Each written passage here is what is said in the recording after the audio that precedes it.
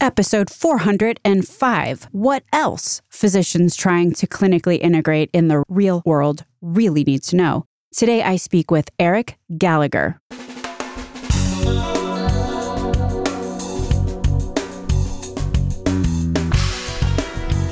American healthcare entrepreneurs and executives you want to know.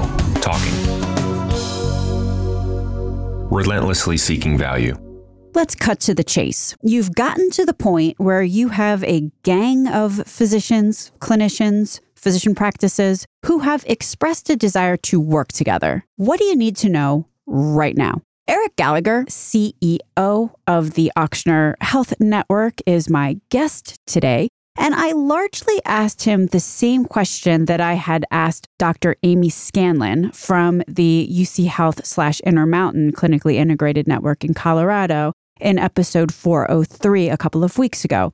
The question I asked both Eric and Dr. Scanlon is, what are you doing to help align physician practices into an integrated model? How are you going about that? Now, let me remind you, Ochsner Health Network is practically long in the tooth when it comes to clinically integrated networks, and it also exists in an environment that is unique, as are most local markets. But Ochsner's local market is mostly Louisiana, which has an older population and a huge Medicare Advantage penetration.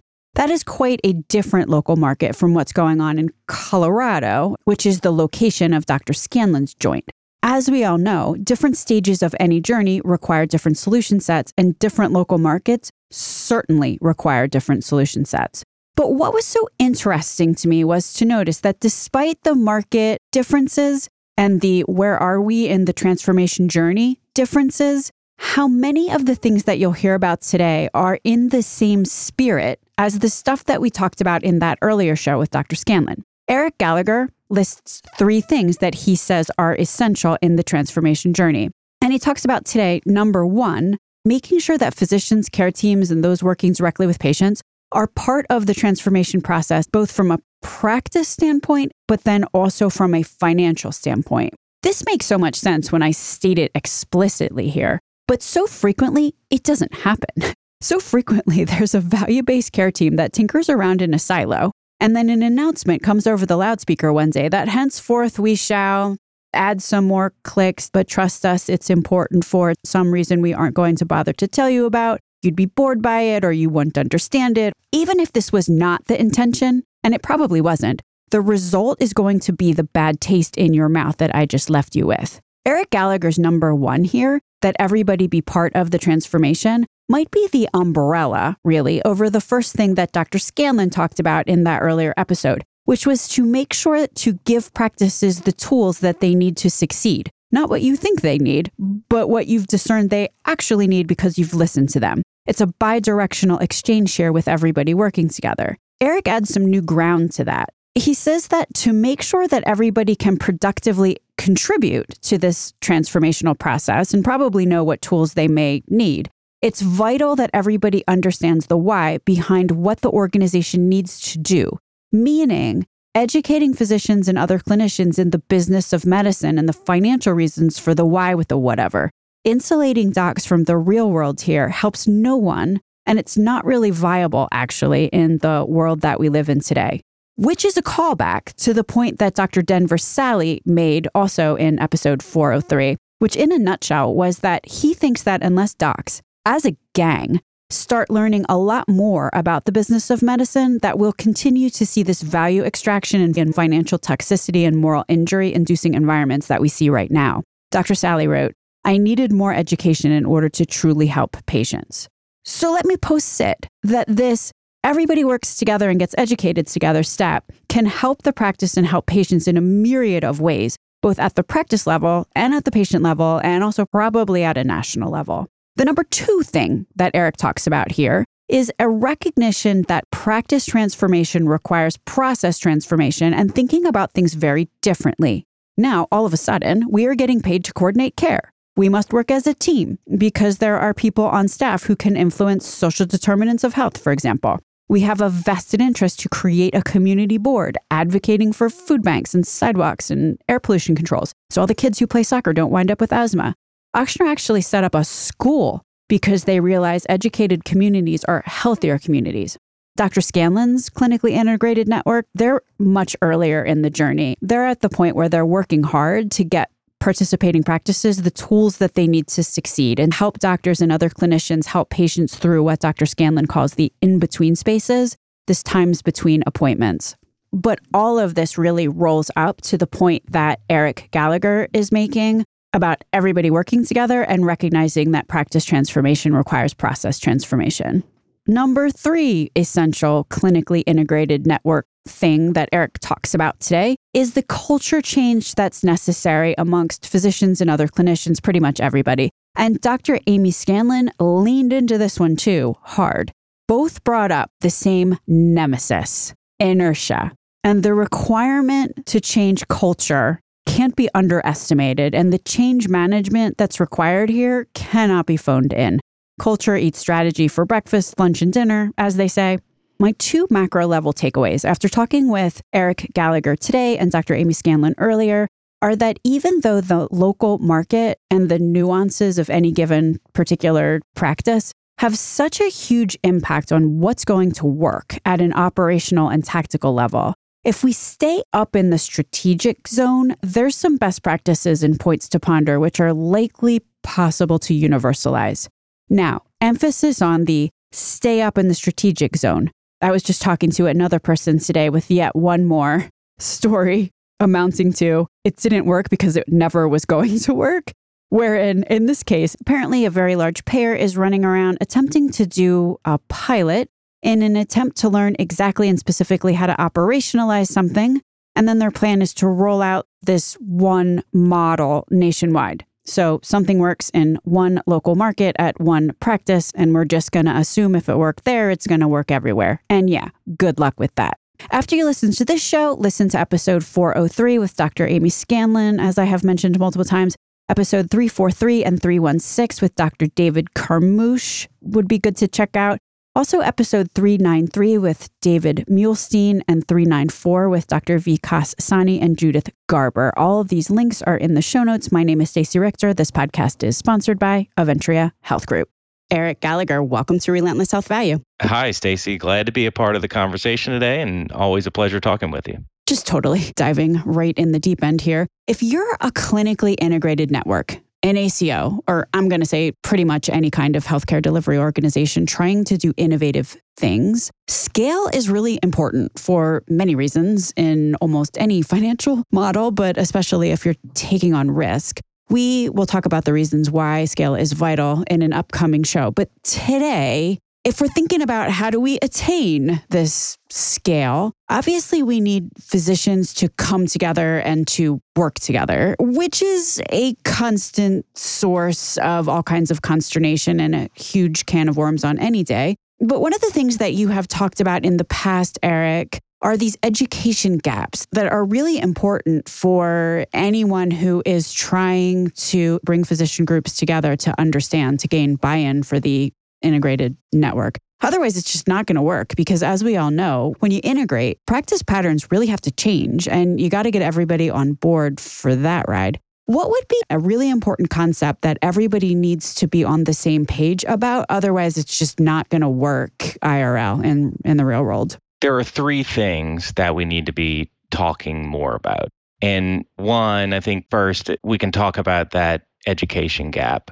But I think as important are 2 other things. The second is a paradigm shift that we need. And then third is really a cultural change that if we don't drive, nothing else matters. So starting with education, we need to demystify really this concept of risk or a value-based care. We almost, and I'm as guilty as the next person, we really haven't done ourselves any favors by portraying value-based care or risk as this different thing that requires a siloed solution set. And so while we've been talking about why value-based care establishes this kind of economic why that you've talked about to change practice patterns, and we've been saying that for a while. I know you've had Dr. Eric Bricker on talking about this, and my friend and predecessor, Dr. David Carmouche. talking about kind of the concept of the foot in two canoes and a willingness to just get into the value-based canoe. But frankly, I think it's taken a while to figure out how to effectively message that and then connect the dots between really credible experts saying there's a better way, really innovative companies creating tools and platforms to help support that better way, and then actually teaching the economics and fundamentals that bridge between that better way and an economic engine. So, hey, there's this thing that you're doing right now that's making you lots of money and it's saving people's lives. That's what current healthcare is seen as.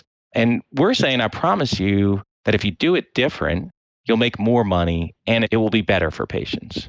Or on the other side of it, we might be saying, if you keep doing it this way, you're eventually going to make less money. So, okay, maybe we've got a captive audience there. And I think physicians and practice administrators might say, okay, well, what do I need to do? And then when we tell them what they need to do, it's like, that sounds like that will make my job harder and that's going to cost me more money. So I'll wait and see if your predictions come true.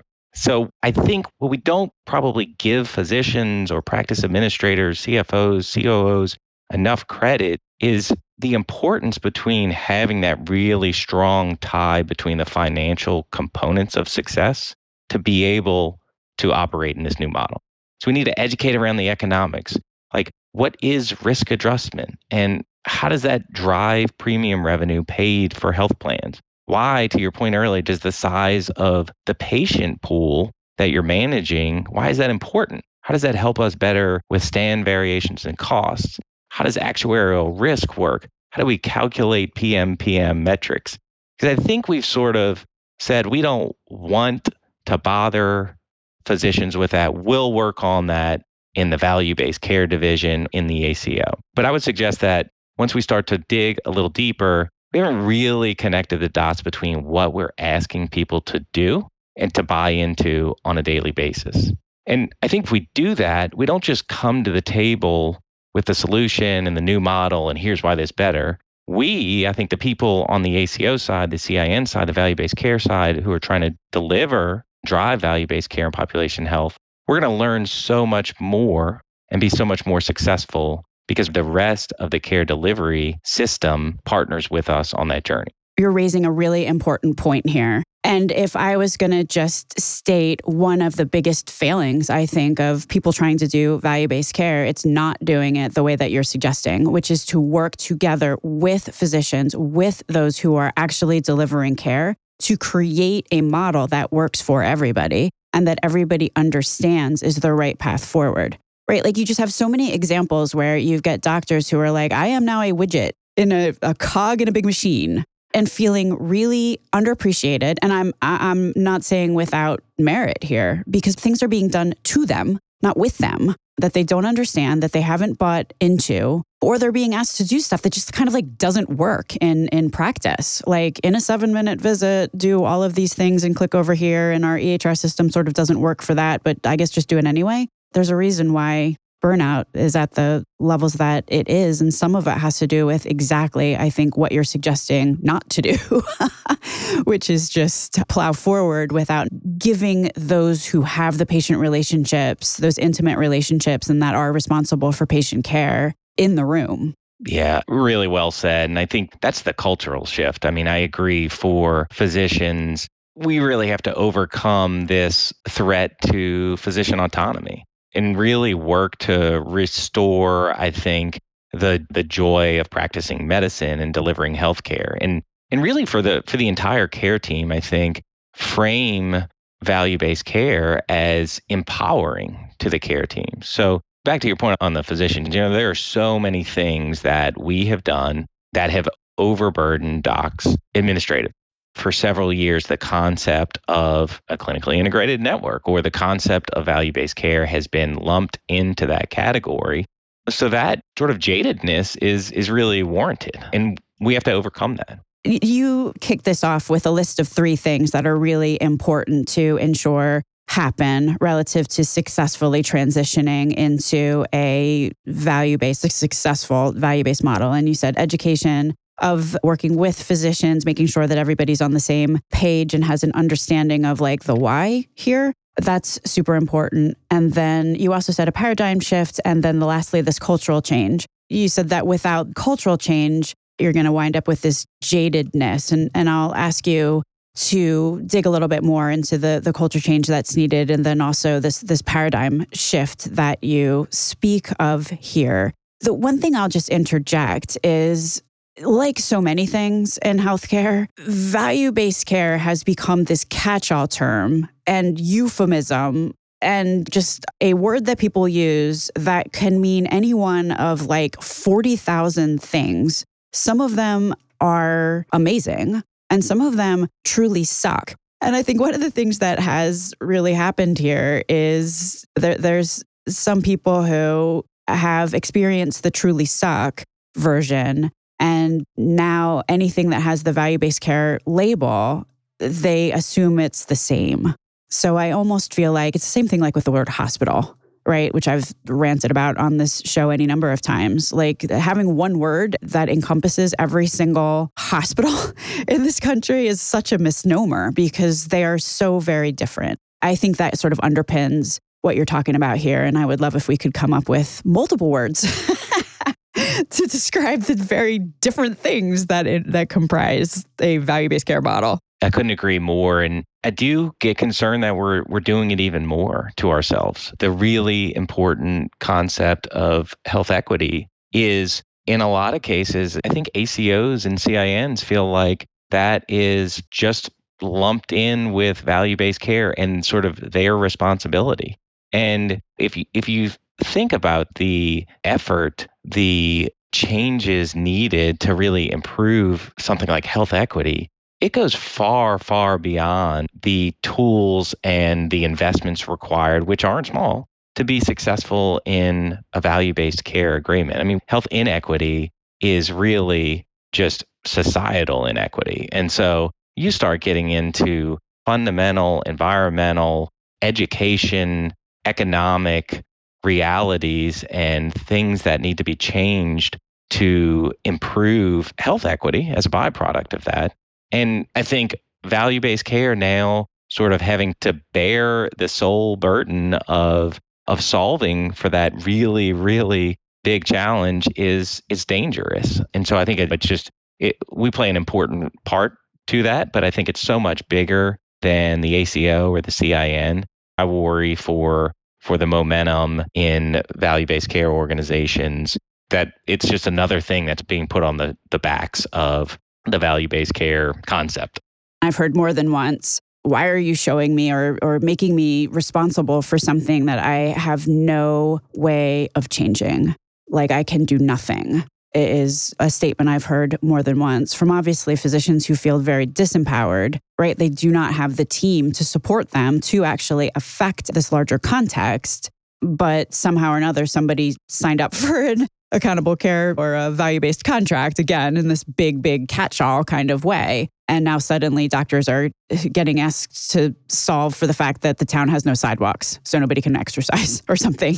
And by the way, I'm really fortunate to work for an organization that both recognizes the importance of health equity, but also recognizes how big of a feat it is. And so Ochsner announced in 2020 an effort to take Louisiana, which has always been 49th or 50th in the rankings in terms of by any health measure, to be ranked 40th by the year 2030, and has made significant investments in that effort, but it's also brought together stakeholders both within the health system, outside, government, health plans, universities, higher education, other health systems, competing health systems, environmental groups, private organizations, and recognizes that it's a much bigger feat. So I think it is in some places, and we're just lucky to have the sort of leadership that has had the foresight for that.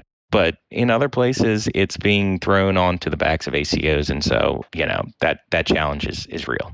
It's fascinating to me sometimes, this principal agent problem, which is just sort of a weird other party who winds up getting to be responsible for things that you wouldn't necessarily think that they should be responsible for or would be responsible for. Like, for example, how did hospital systems in an area somehow or another get to be responsible for putting a sidewalk in or housing or regulating industry to control the particulates in the air so all the kids playing soccer don't wind up with asthma on a number of levels. It's an understandable progression, but nonetheless odd what's happening here. It's tough. There are things health systems can do that are probably outside of their traditional field of responsibility. Our health system has started a couple of schools, K through 12 schools, because we know how important education is and literacy and high school graduation rates as a determinant of long-term health. But that's a major challenge to try to solve for. And we're not going to open up enough schools to change education from health systems statewide, region-wide, nationally. But I think even some of the smaller concepts around really accountable care. So if the care team has the mindset that their responsibility is the health and well-being of their patient, that can be empowering. I can't tell you how many frontline staff or people working in call centers feel so much more empowered when they are able to send someone to a patient's home or connect them with a social worker to help them through an insurance issue or get them transportation or help them understand the medications that they were prescribed upon being discharged of the hospital. I think the care team wants to be empowered to do that.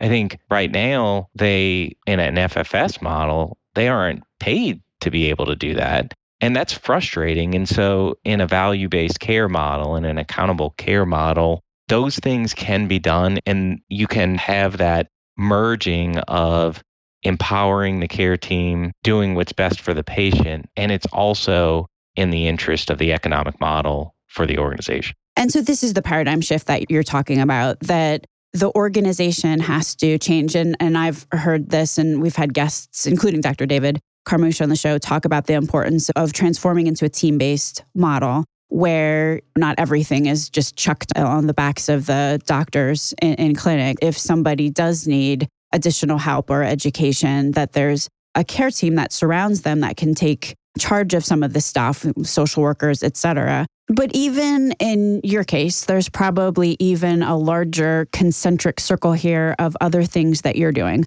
For example, starting a school or having this community board, which is actually something that Vikas Sani mentioned in a show about how to fix the whole charitable contribution situation that we have in this country within hospital chains. He suggested actually this as a best practice, that there's a community board that is also involved in helping to figure out how to best distribute charitable money, right? So we've got improving patient health in the center of that bullseye. Then we've got the physicians and the care teams that surround that patient. And then even wrapped around them are the things that, for example, your organization has started to do or that organizations can do at the organizational level that are outside the four walls of the hospital and get into the community. And then the contracts that you can gain from that, which ultimately all are synergistic in the pursuit of patient health, it sounds like.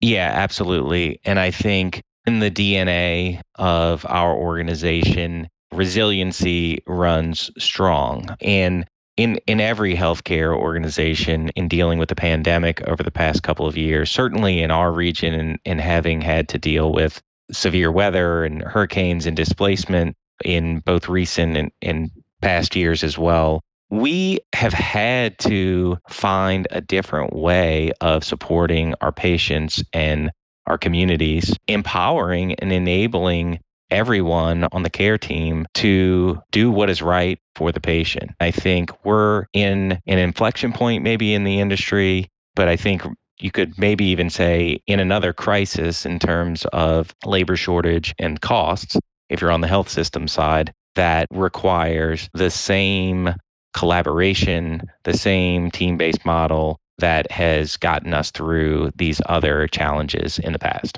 Someone said on LinkedIn the other day, we shouldn't necessarily call the care that hospitals deliver healthcare. We should call it hospital care, because in an FFS model, that's what they tend to be focused on. And I think a paradigm shift, which is the second thing that you had mentioned in our list, potentially what you're talking about is the after of a paradigm shift. Yeah, I think that paradigm shift is truly in healthcare understanding what the consumer wants and what's important to that consumer, as opposed to the tail sort of wagging the dog right now. I think like any industry, what's best for the consumer and what do they want? So they want a great product, they want value, and they want a good experience, which can be defined in a lot of different ways: access, convenience, customer service, et cetera. And so I think, when will the consumer voice in healthcare be loud enough, be maybe sophisticated enough, and maybe most importantly, maybe in unison enough to begin to influence demand in a way that changes supply of healthcare? So this is why I think Walmart and Amazon think that they can be successful in healthcare, because they've built their model around an obsession about their consumer. And that's a differentiator to their success. And they don't see that in healthcare. So I think they are trying to bring that consumer focus and obsession that's driven success for them in their traditional operating model into healthcare. Now, I don't think they've solved that quite yet. And I think health systems and physician practices have an edge, because building an effective operating model is easier, really, than building the patient trust that many physician groups and health systems have built within their communities over decades and decades. So if you were going to give advice to clinicians, practice leaders, physicians who are out there contemplating how they can push their organizations forward, because we do have a lot of listeners who may be starting on their journey. They're in an upside only arrangement, trying to figure out how to integrate in a more holistic way. What is your advice for them? I think it goes back to bringing the right stakeholders to the table early on, and not trying to build a solution that solves for the issue without bringing the care team, the operators to the table early on. So if we could do it all over again, this concept of going after low-hanging fruit, building solutions and capabilities to do the things that we didn't want to ask the practices or the hospitals to do, we probably wouldn't build it that way. The concept of incubation and innovation is important, but you have to bring your stakeholders along from day one. You have to bring them to the table from day one.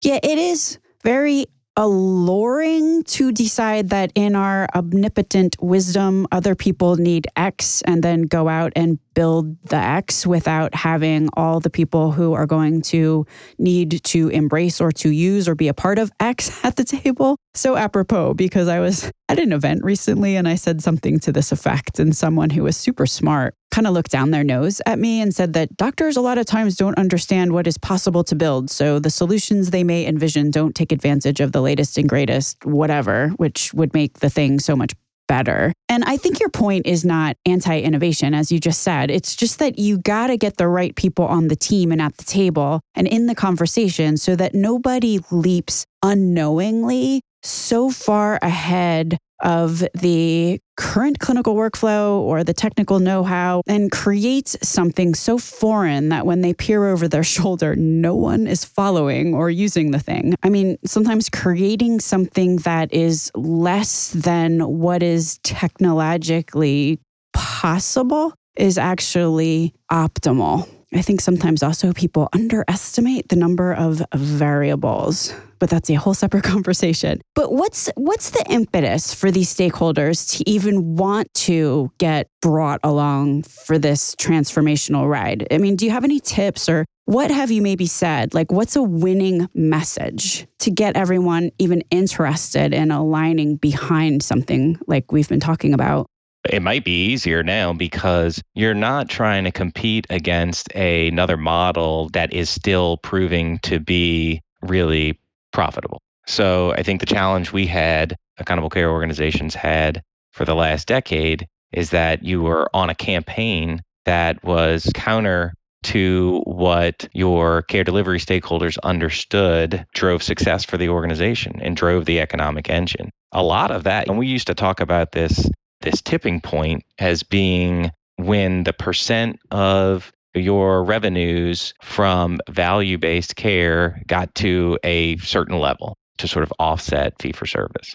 But I think we're now, at least in our part of the country, but in most, we're now at a point where every patient is a value-based care patient, whether they're in a contract that is structured as such or not, because the economic incentives that were there in fee-for-service have been pretty much evaporated with such a significant cost increase over the past couple of years. So again, I really think it goes back to that education around what are those economics? Why is this model different? I mean, it's better for patients, it's better for providers, it's better for the organization. I mean, you really have to make that case with an economic and a financial conversation. So if someone is interested in learning more about Ochsner Health Network, where would you direct them? You can absolutely Google Ochsner Health Network. We have an impact report that we publish each year that highlights and celebrates our successes and really